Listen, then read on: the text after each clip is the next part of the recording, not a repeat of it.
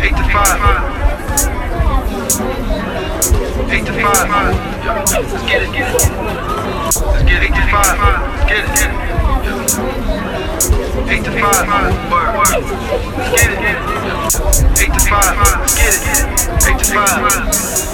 8 to 5. Welcome back, everybody, to another floor of Corporate Courtney. I am your host, Courtney Johnson. And right off the bat, I want to apologize for my voice. It will crack throughout the rest of this episode. And I really and truly sorry. I thought I would have my voice completely back by now, but that is not in my cards. This past weekend, one of my best friends in the entire world graduated from law school, and my core crew from undergrad got together. We shared an amazing Airbnb in Memphis and partied like we were 20. And therefore, between the lack of sleep, the lack of hydration, and all of the staying out in the cold air, my voice is shot. However, I just came back from a hiatus, so skipping another week also didn't seem to be in my cards and didn't seem fair to you all. So if you fight through this episode with me, you are a true fan and a true intern, and I will appreciate you. If you don't, I understand, but you're going to miss out on some great life lessons, let me tell you. This voice may not be appeasing, but it's going to get the job done. This week's episode comes from an intern. So last week I asked you guys for topic suggestions, and someone mentioned something very dear and near to my heart and my struggle, which is the need to always be right. And I don't mean can't admit when they're wrong, need to be right, but constantly in the workplace making sure that not only is their opinion known, but also correcting others when they're going down what you believe to be an incorrect path. And don't get me wrong, I truly believe for the majority of the time, the Black women are right, especially in the workplace. And like my daddy says, I'm a Johnson. I've never been wrong. One time I thought I was wrong, but I was right. That being said, even when I am right, if I'm always right, there are going to be consequences in the game of corporate America. Nobody wants to be around a smarty pants, and nobody wants to be corrected all the time.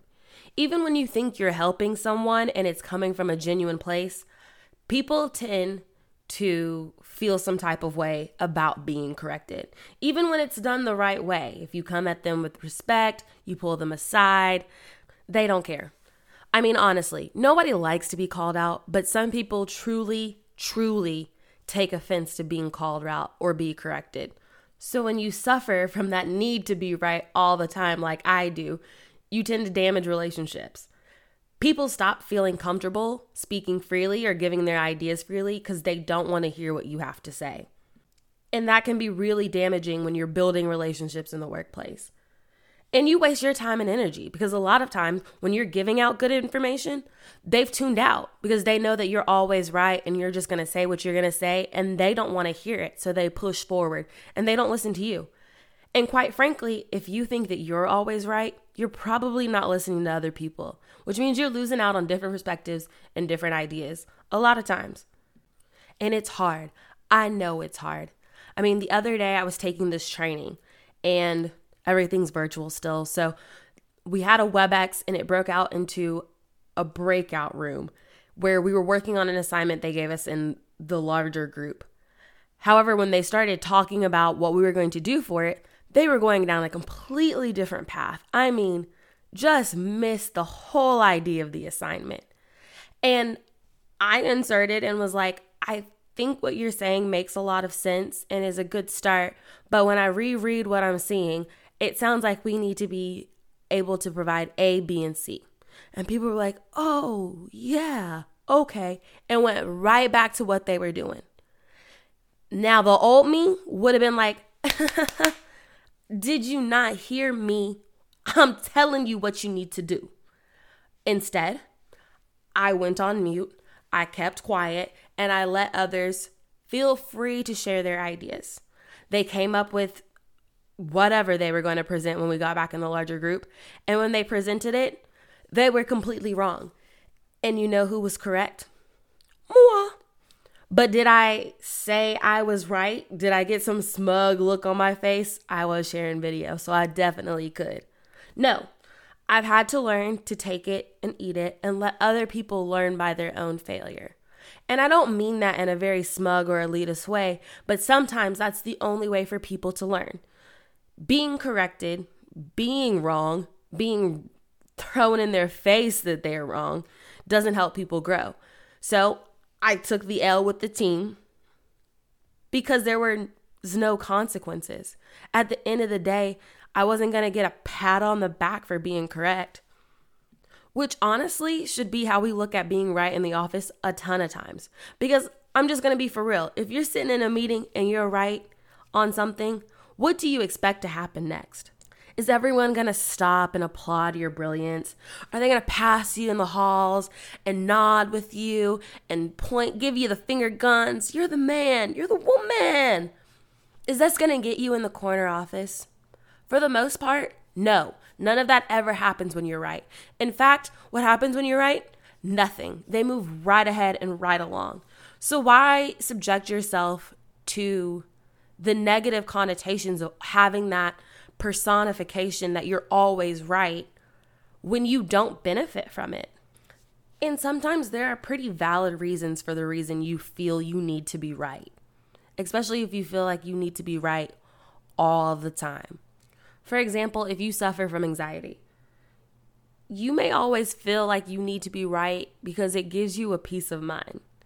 To be able to keep things in a neat and tidy order and not throw you off your game, you're not worried about the unexpected because you know what's coming. You know what's correct and you're always on your toes. And being right keeps you in a place where you're not having to deal with unknown consequences. I read somewhere that the significant disruptions and unexpected surprises can trigger mental unwellness, right? However, being right all the time is just a defense mechanism in that case, and a really bad one. Your need to be right is a way to control any and everything around you. That's the bigger issue. Being right is just a band-aid for fixing something that you need to get over yourself, which is controlling, which is that fear of losing control. And per usual, I highly recommend you talk to a licensed professional about that. Because even though admitting that you have the need to feel right all the time is probably the first step towards changing it, until you start to fix that deep-rooted issue, you're always going to have that sense and that need, and you're always going to be fighting. And it's got to be terribly exhausting to go through life always on the offensive or the defensive. And while we're on the subject of mental health, you may tend to always need to be right because you've created this mask to avoid sharing your insecurities. Now, wait a minute, hear me out. If you're always concerned with how people perceive you, you're going to constantly be on guard to protect your self-image, which is just your fragility trying to create some sort of defense mechanism. So your ability to always be right helps to increase people's expectations of you. You tend to think that they look at you more favorably. And sometimes that's a trigger from trauma or abuse in your childhood. And the need to be right isn't always some mental health thing. I don't want to get on some kick where everything can be excused with mental health. Sometimes you may just not have any social awareness. You may always be right and want to feel superior, so you make sure everybody in the room knows it. And the fact that you come off as an asshole never actually hinders you from saying anything out loud. And you may not do this just at work. It is very possible that if you're in a relationship and you're always arguing over really small things that are factual or not, and you are grilling them to be right, it can be really damaging to your relationship. And you're arguing over something so inconsequential. that you won't even remember what it was in the long run. You'll remember that you were right and they wouldn't concede. But why do they need to concede? Are you at war? Are you at war with someone that you're in a relationship with? Again, that feeling and that need and that drive to be right comes from something way deeper. And that's something that you have to want to fix. You have to acknowledge that you do it and have to make an active change for it. And let's be real. Though Black women tend to want to be right, and like I said, typically are, society tends to punish people when they aren't right. You may have a coworker who is secretly competing with you, who's waiting for you to slip up. They're waiting for that one moment for you to make a misstep so that they can throw it in your face and look like the better employee. Or you may have an overly angry boss, and if you make the wrong step, they will fire you over it. If I'm spending 40 plus hours working somewhere and making sure and covering myself so that I don't get blamed or fired for someone else's ineptitude, then of course I'm going to cover myself. I'm going to do everything I can.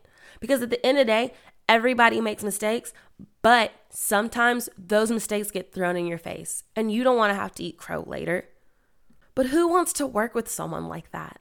I mean, think about it in another way. You're not the smartest person in the room, but someone in there absolutely is. And they're constantly in the need to show you that they're the smartest person in the room. You speak up in a meeting, they tell you, no, you're going the wrong direction. This is what we need to do. You don't say anything, and people start to give you feedback that you don't contribute. There's no winning. And I'm not saying dumb yourself down. In fact, I think that's how I overcorrected my situation. I just stopped providing. I stopped collaborating. I stopped speaking up. I was very much so on a point, if I said it once, I'm not saying it again. And I may have lost out on, one, helping progress some of the conversation and the work that I've done, and two, making myself look better in the light of leadership, you know? And I think cultures can be like that too. You can be working in an environment where that organization has a lot of people that always tend to need to be right. And it's really simple to spot. If you are often in too many meetings that go way too long and don't go anywhere, they're inefficient, it's because people tend to speak more about their opinions and their viewpoints, and everybody has to get a say on their opinion. There is no highest paid person's opinion. Everybody's opinion is the one that needs to be heard.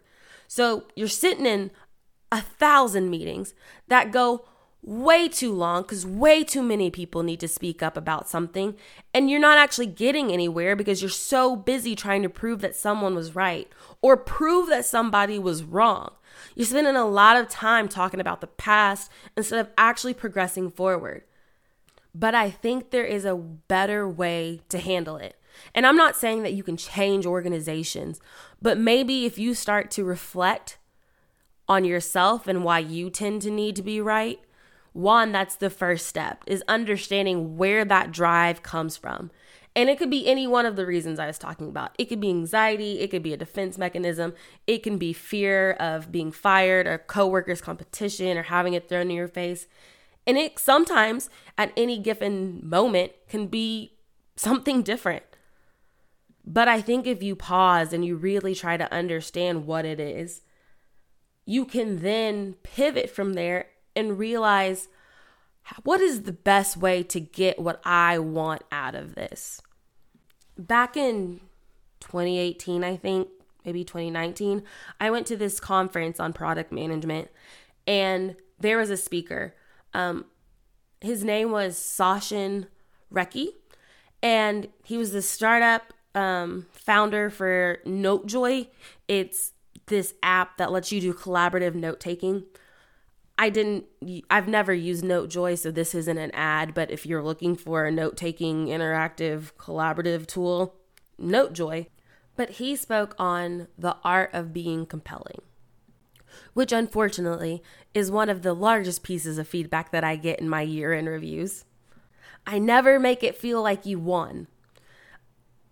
Even if I'm right, and even if it's a success story, my constant feedback is to increase my patience when dealing with others' mistakes or improve on influencing others. And for the most part, I'm pretty easy to get along with in the office. However, when it's time to get things done, I get into super serious mode. And I was always taught, do your due diligence, go to every corner, try to understand, try to learn, and do well.